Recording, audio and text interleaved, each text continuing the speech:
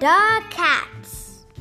Once upon a time, there were a country cat and a city cat. And one day, the country cat called the city cat to go camping. And they drove to the campsite. But as soon as it was night, the city cat saw a moth and ran and drove away. Then the country cat walked all the way home. But then the second day, the city cat called the country cat to his home. And then they ate food.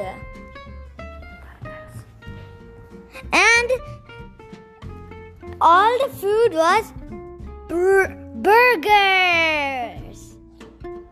But then a dog came on the table and the cat ran and ran. The country cat said, "I want to go home," and ran.